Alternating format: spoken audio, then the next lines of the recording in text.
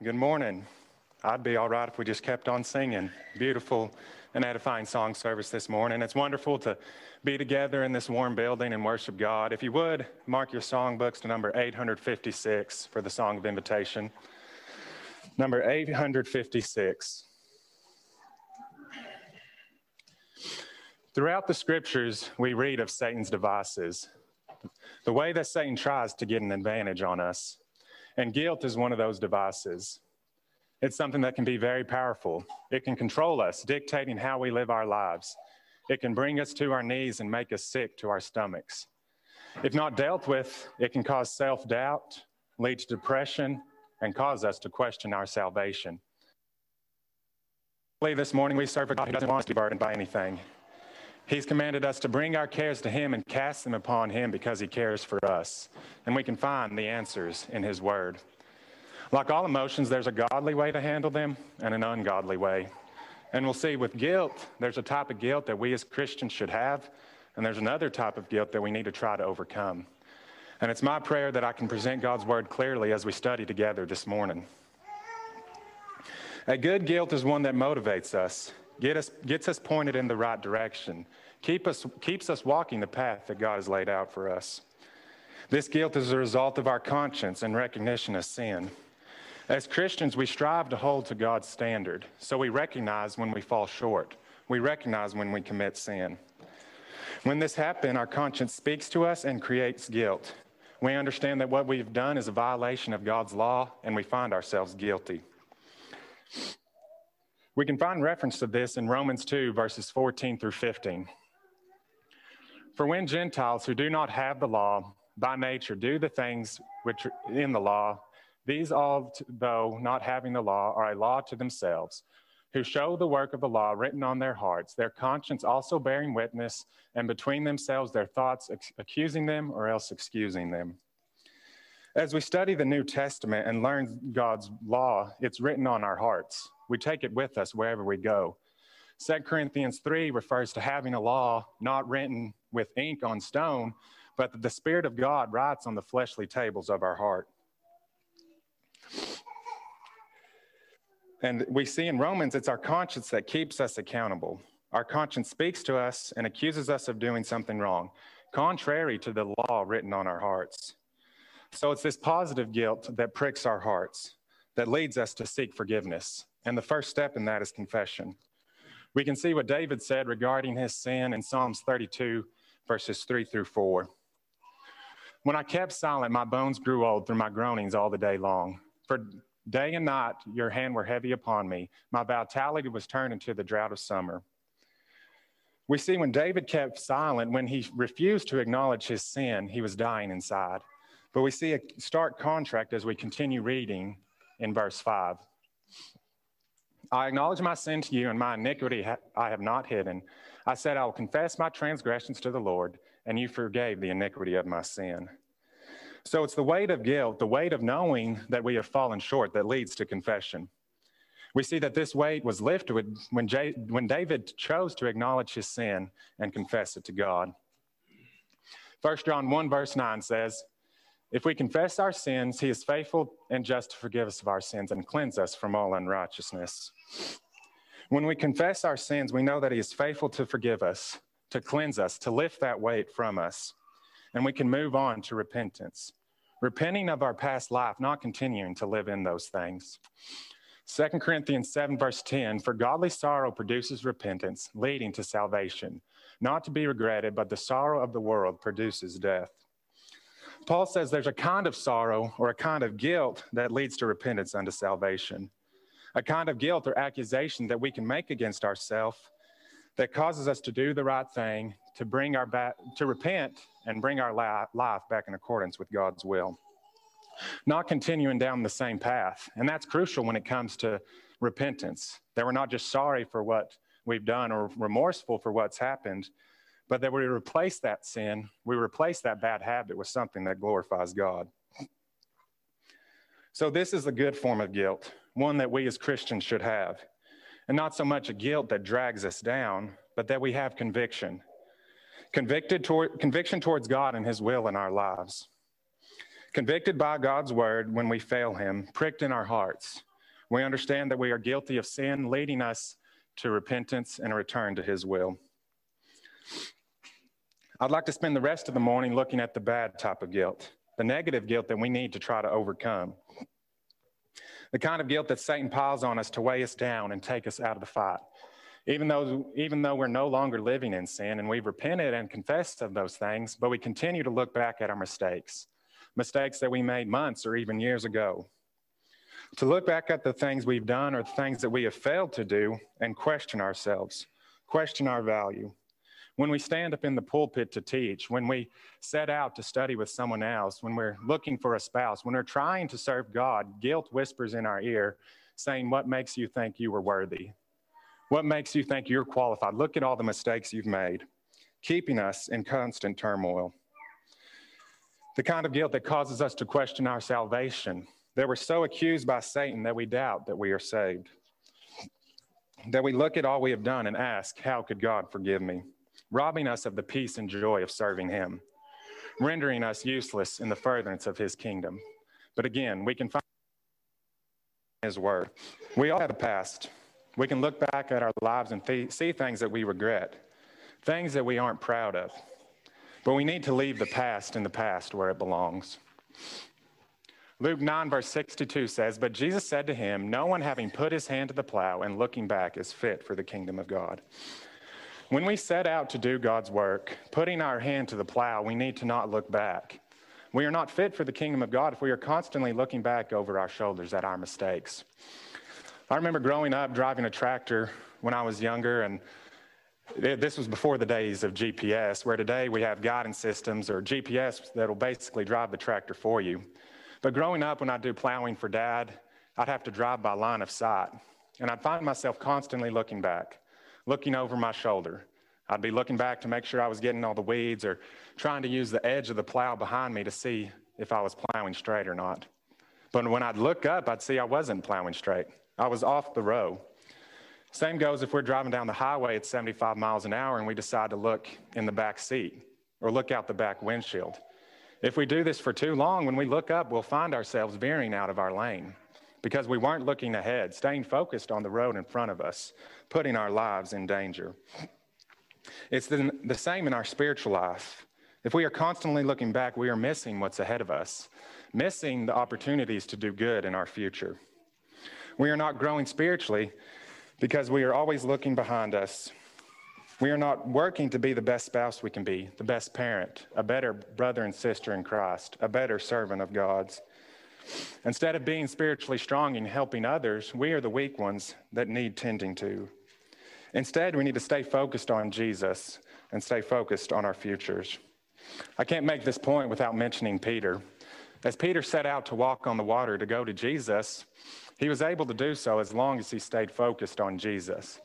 But as he became distracted by the waves and the storm around him, he began to sink. We must focus on Jesus, focus on heaven, remembering our ultimate goal of spending an eternity with him. Lot's wife is someone who couldn't leave the past in the past. Because of Sodom and Gomorrah's wickedness, God was going to destroy it. We see from scriptures that Abraham pleaded with God to have mercy on Lot and his family. And we see that that mercy was granted. But he commanded them that as they fled, they were to not look back. And we know that Lot's wife disobeyed that, and she perished because of it. I would venture to say that Lot and his family's futures were much brighter. God had just saved them and delivered them from this wicked place, and then better days were ahead of them. When God delivers us, when we're saved and we repent, better days are ahead of us. We can keep the past in the past by reaching to the future. Ephesians 4, verse 22 through 24, that you put off concerning your former conduct the old man, which grows corrupt according to the deceitful lust, and be renewed in the spirit of your mind, and that you put on the new man, which was created according to God in true righteousness and holiness. As we've mentioned, it's not enough just to put off the old man, but we have to replace it with the new man. Replace it with what glorifies God, growing spiritually every day, looking for ways that we can be a better spouse, a better parent, and a better servant of his. If anyone was going to live a tortured existence due to the weight of guilt, it would have been Paul. Acts 9 verse 1 says, "Then Saul, still breathing threats and murders."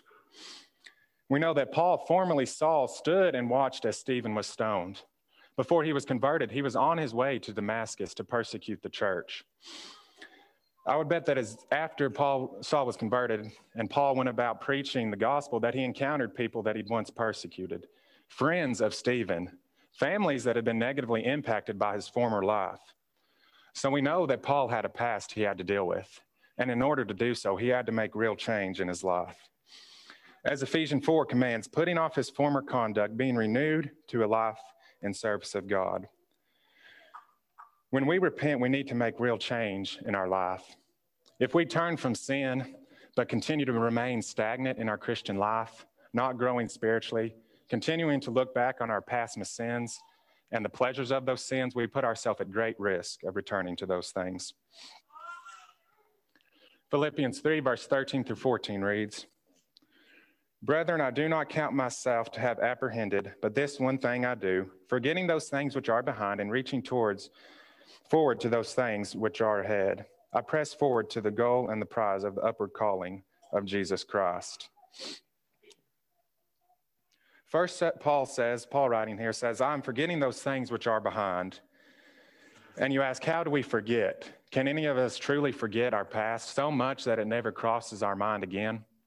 But as we continue studying, we see that word forget here means not to dwell on. So Paul says, I choose not to dwell on my past. And we need to make that same choice today. Choosing not to press rewind and replay those things over and over again in our mind, continuing to beat ourselves over the head with those things. That we choose to set our mind on something else, intentionally deciding to shut those things off. And we see that that's the future. What we need to focus on is the future. Paul says, reaching forward to those things which are before, always striving for our eternal home. And we can see that Paul's past did not hinder him in his walk with Christ. We know in our current studies in the book of Acts that Paul was a huge asset in God's kingdom, very influential in the early spread of the gospel. He learned from his mistakes as well as used his past to teach others. Paul, writing in Galatians 1, verse 13, "For you have heard of my former conduct in Judaism, how I persecuted the church of God beyond measure and tried to destroy it." We find Paul writing to the church of Galatia, trying to turn them from the Jewish influence. And he says, you remember what kind of Jew I was, how I went about persecuting and killing, trying to destroy the church. Multiple times in Acts, Paul recounts his past. He talked about who he used to be in order to teach others. This caused me to think of several evangelists we have in the Church of Christ. Men that didn't grow up in the church, or men that did, but left to pursue a world of sin. And after they realized the errors of their way, they returned. And these men stand up in the pulpit and share their stories. They talk about their past and the mistakes they made. They don't do this to belittle themselves or draw attention to themselves, but they do it in hopes that they can save someone else from making the same mistakes they have, so that we can learn from them. And we need to have this same attitude. Not that we have to stand up in the pulpit to do so, but that we are willing to share our past with one another. As we saw early on in Psalms, the only way that David was able to feel release and freedom from the things that he had done was by confessing. In James 5:16, we are commanded to confess our faults one to another. And this is one way that we can fulfill that commandment. That we love each other enough to lay aside our pride and be vulnerable. And I know it's not something that's easy to do. Much easier said than done. It's against our nature. We prefer to keep those things to ourselves. We don't want to share our shame. But by doing so, we have a wonderful opportunity to help someone else and save someone else's soul. And I hope we will take the same attitude when it comes to our families and our children, that we don't try to put on a facade of perfectness. Paul didn't act like he didn't have a past. We should be willing to be open and honest with our children. I have things in my past that I'm not proud of. I've committed sins that have caused strained relationships, pain, heartache, caused me to experience this weight of guilt. And I know we all have to some extent. But it's my prayer that I have the strength to share these things with my children in hopes that I can save them from experiencing the same sin and painful consequences that I have. Not that they won't have their own sin and temptations, but they shouldn't have to face the same ones I have, or at least not face them alone when I have firsthand knowledge that can be to their benefit. Changing our past into an asset of God instead of a device of Satan, helping us to keep the proper perspective and focus on the future. Also, in order to overcome our guilt, we need to remember who God is and understand his forgiveness. Ephesians 1 verse 7 says, "In him we have redemption through his blood, the forgiveness of sins according to the riches of his grace." Redemption is deliverance on account of a ransom paid, or the action of gaining something in exchange for a payment. It's what's owed, and Christ paid that price with his blood, laying down his life so that we could obtain forgiveness of sins. Isaiah 43 verse 25, "I, even I, am he who blots out your transgressions for my own sake, and I will not remember your sins." As we've mentioned, as humans, we're not really capable of forgetting our mistakes, but God is. He says, "I will not remember your sins." I like to think of it as a piece of paper with a list of all my sins on it, a document of my transgressions. And Jesus takes that list and with his blood blots out every single line on that list. He then gives it to God, and all God sees is Christ's blood. And that should bring us great comfort. Micah 7 verse 19 says, "He will again have compassion on us and will subdue our iniquities. You will cast all our sins into the depths of the sea." Psalms 103 verse 12, "As far as the east is from the west, so far has he removed our transgressions from us." God says, "I've cast your sins into the depths of the sea, removed your transgressions as far as the east is from the west, removing them, never to remember them again." But too often, what do? What does guilt lead us to do? It leads us to dive into the depths of the sea and bring those things back up, to drive to the east and the west, continuing to put those things in front of us. Why? Why do we continue to do this? We know that God has forgiven us. We seek forgiveness from our brothers and sisters that we have wronged, and we strive to offer that forgiveness as well. But when it comes to guilt, what we struggle with is self-forgiveness. That we have some resentment or bitterness towards ourselves and the decisions that we've made that we can't let go of. But self-forgiveness, I submit to you this morning, is a worldly concept, one that we don't find in scriptures. Let's read Romans 5, verses 10 through 11. "For if when we were enemies, we were reconciled to God through the death of his Son, much more, having been reconciled, we shall be saved by his life. And not only that, but we also rejoice in God through our Lord Jesus Christ, through whom we have now received the reconciliation." When we sin, we must be reconciled to or restored to God, and that's through the death of Jesus. Reconciliation or atonement is translated restoration to the divine, or making at one. Reconciliation is God bringing us back to him. We are reconciled to him, not us to ourselves. And that's because when we commit sin against God. Psalms 51 verse 4 says, "Against you, you only have I sinned and done this evil in your sight, that you may be found just when you speak and blameless when you judge." We're all familiar with the sins that David committed. How he committed adultery with Bathsheba and proceeded to lie and murder her husband in order to cover up his sin. And he says here, speaking to God, "Against you, you only have I sinned." We know that sin is the transgression of God's law. So in other words, David is saying, my sins against others are a violation of God's law. Like David, when we sin, our sin can negatively affect a lot of people around us. It can ruin and strain relationships and cause various consequences. But when we sin against God. As we have clearly pointed out, we are not the sin bearer. Christ paid the price that was owed with his blood. He died on the cross so that we could be reconciled to God. God is the one that has been wronged. He's the one that's made atonement possible, and he's the one that offers forgiveness.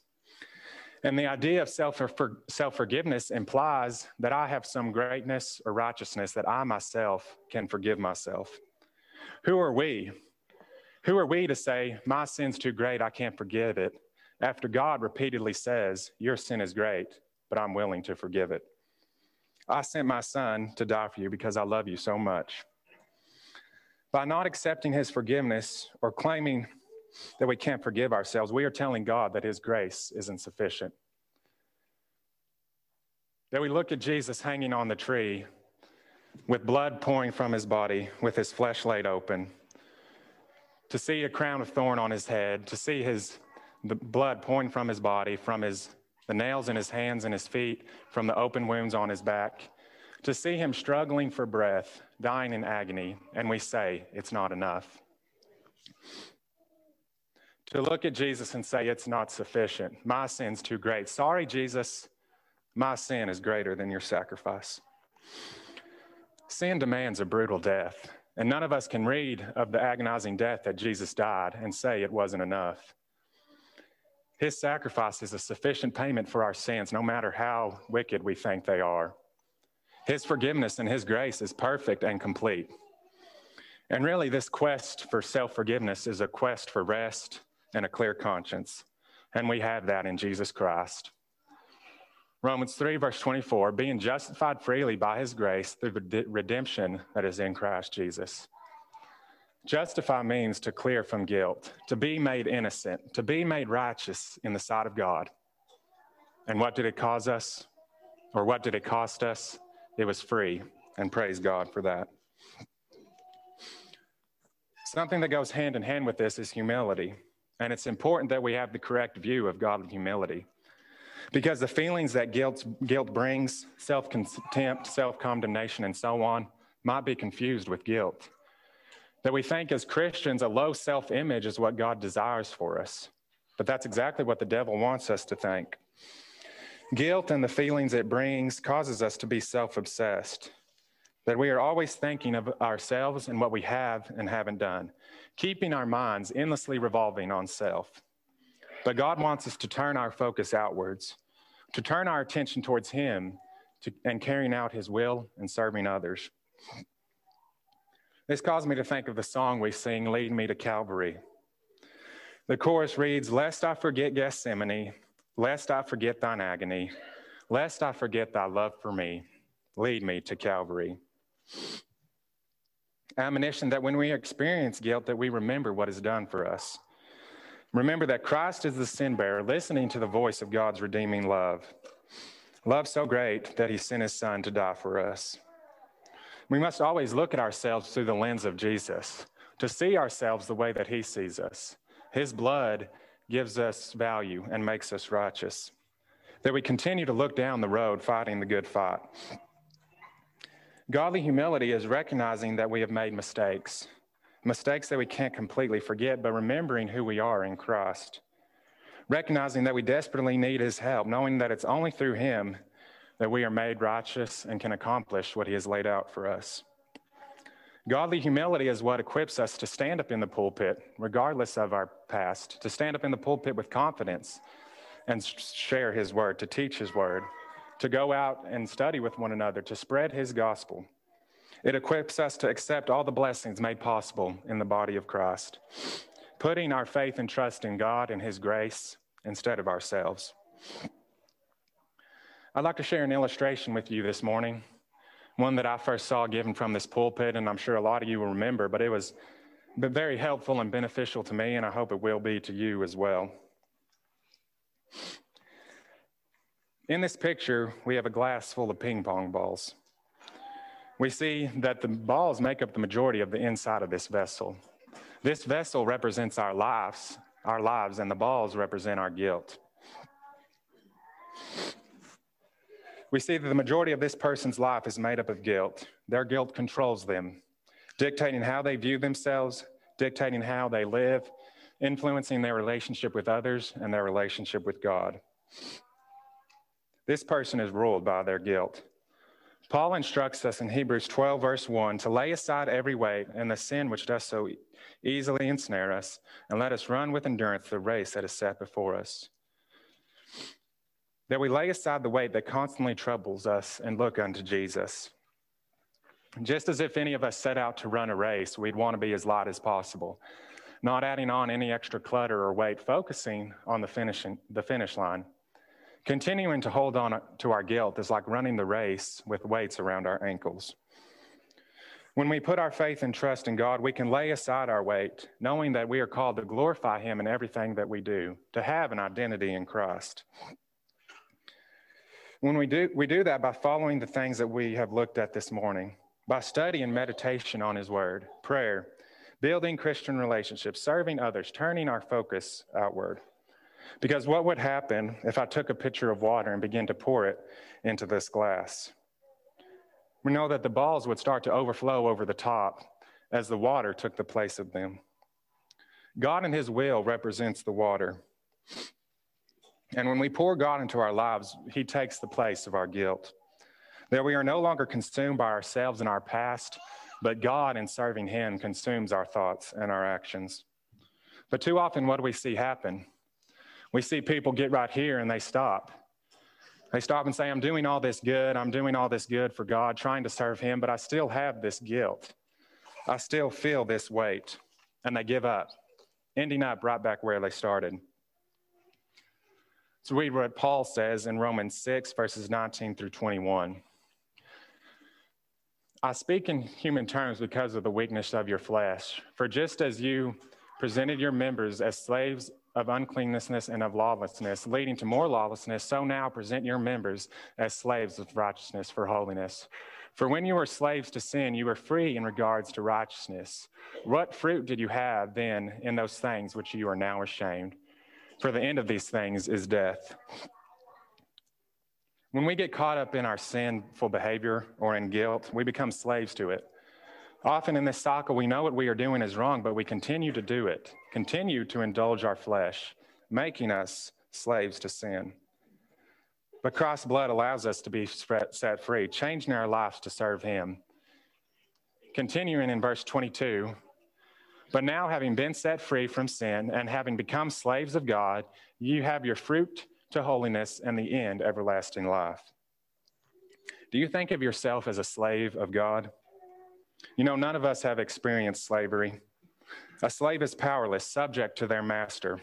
A slave never forgets he's a slave, never forgets who he serves. He knows when he wakes up every single morning what he is to do, and he knows nothing else. Christianity is a voluntary slavery, but too often we forget that. I know too often I wake up in the morning and don't remember who I serve. I get busy with life, serving various worldly endeavors, and I make it through a big part of my day without thinking about God or devoting any time towards service to Him. We forget this isn't our life to live however we please. We forget that our life is not our own. I gave my life to Jesus Christ, and we need to live that way. And as we do, we continue to pour God into our lives, and He takes the place of our guilt. A process that doesn't happen overnight, and it might be hard for us to see the change as we look at ourselves from day to day. But if we compare ourselves to how we were a month or a year ago, we will see the change. As we continue to pour God into our lives, we start to look like this. As slaves of righteousness, not riding the fence or being a lukewarm Christian, but that we live in holiness and strive to be like Jesus. Living a life redefined by God, then can we have peace. Because this is a person whose life is made up of God. God leads this person. This person's decisions, behaviors, and relationships are led by His word. This person is ruled by God, no longer a slave to guilt. But you notice there's still one ball left, and that's because we will never be perfect. As long as we live in the flesh, we will have struggles and temptations. But when we abide in Christ and in His people, we are better equipped to battle those things. When we are defined by Christ, we can quickly detect when those things hit the surface, when sin or guilt tries to come back into our lives, and deal with it in the correct way.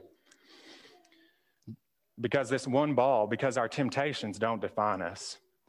And just as it would take a lot of balls to displace all this water, it would take a lot of displacement of God in our lives for sin to take root in our lives again. We've talked a lot about Paul this morning and learned from his example. So in closing, I'd like to read what he writes in 2 Timothy 4, verse 7 through 8. I have fought the good fight. I have finished the race. I have kept the faith. Finally, there is laid up for me a crown of righteousness, which the Lord, the righteous judge, will give me on that day. And not to me only, but also to all who have loved his appearing. Despite Paul's past and his shortcomings, he was able to have peace. He was confident in where his soul would spend eternity, confident in his relationship with God. He says, finally, there is laid up for me a crown of righteousness. He had this peace by not dwelling on his past, by trusting in God and understanding his forgiveness and devoting his life in service to him. And we can have that same peace and confidence this morning. I'd like to offer the Lord's invitation at this time. If you don't have this peace and you are struggling with guilt this morning, the congregation would love to help you. And that's the wonderful thing about the body of Christ. We don't have to face our guilt alone. The congregation would love to help you and pray for you. Or maybe this morning you haven't been washed in the blood of Christ, but you recognize that you have sin in your life. You recognize that you need to be baptized. We'd ask you to come as we stand and sing.